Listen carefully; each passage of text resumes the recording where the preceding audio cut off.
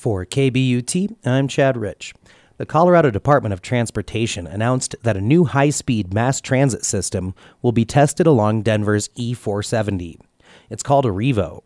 It was developed by Brogan BamBrogan, who was co-founder at Elon Musk's Hyperloop project. I like driving, it's just traffic I don't like. So what we're doing with Arrivo is we're creating a dedicated roadway that on that you can now move autonomously and at very high speeds. This includes a product where you as a person can take your own car and drive onto it and get zipped, all the way across town and through traffic and then drive your own car to your final destination. The system would also have dedicated cargo and people movers. Arrivo is promoted as something that will end traffic congestion and add to quality of life and the economy because less time will be spent sitting in a car. For example, connecting Boulder in downtown Denver or downtown Denver to the airport would both take just 9 minutes.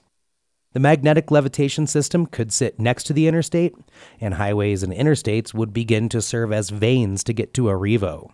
The first phase of the project will see Arrivo tested near E470 on CDOT land. The company and the agency will conduct a study to see if it's realistic to bring the technology to Denver.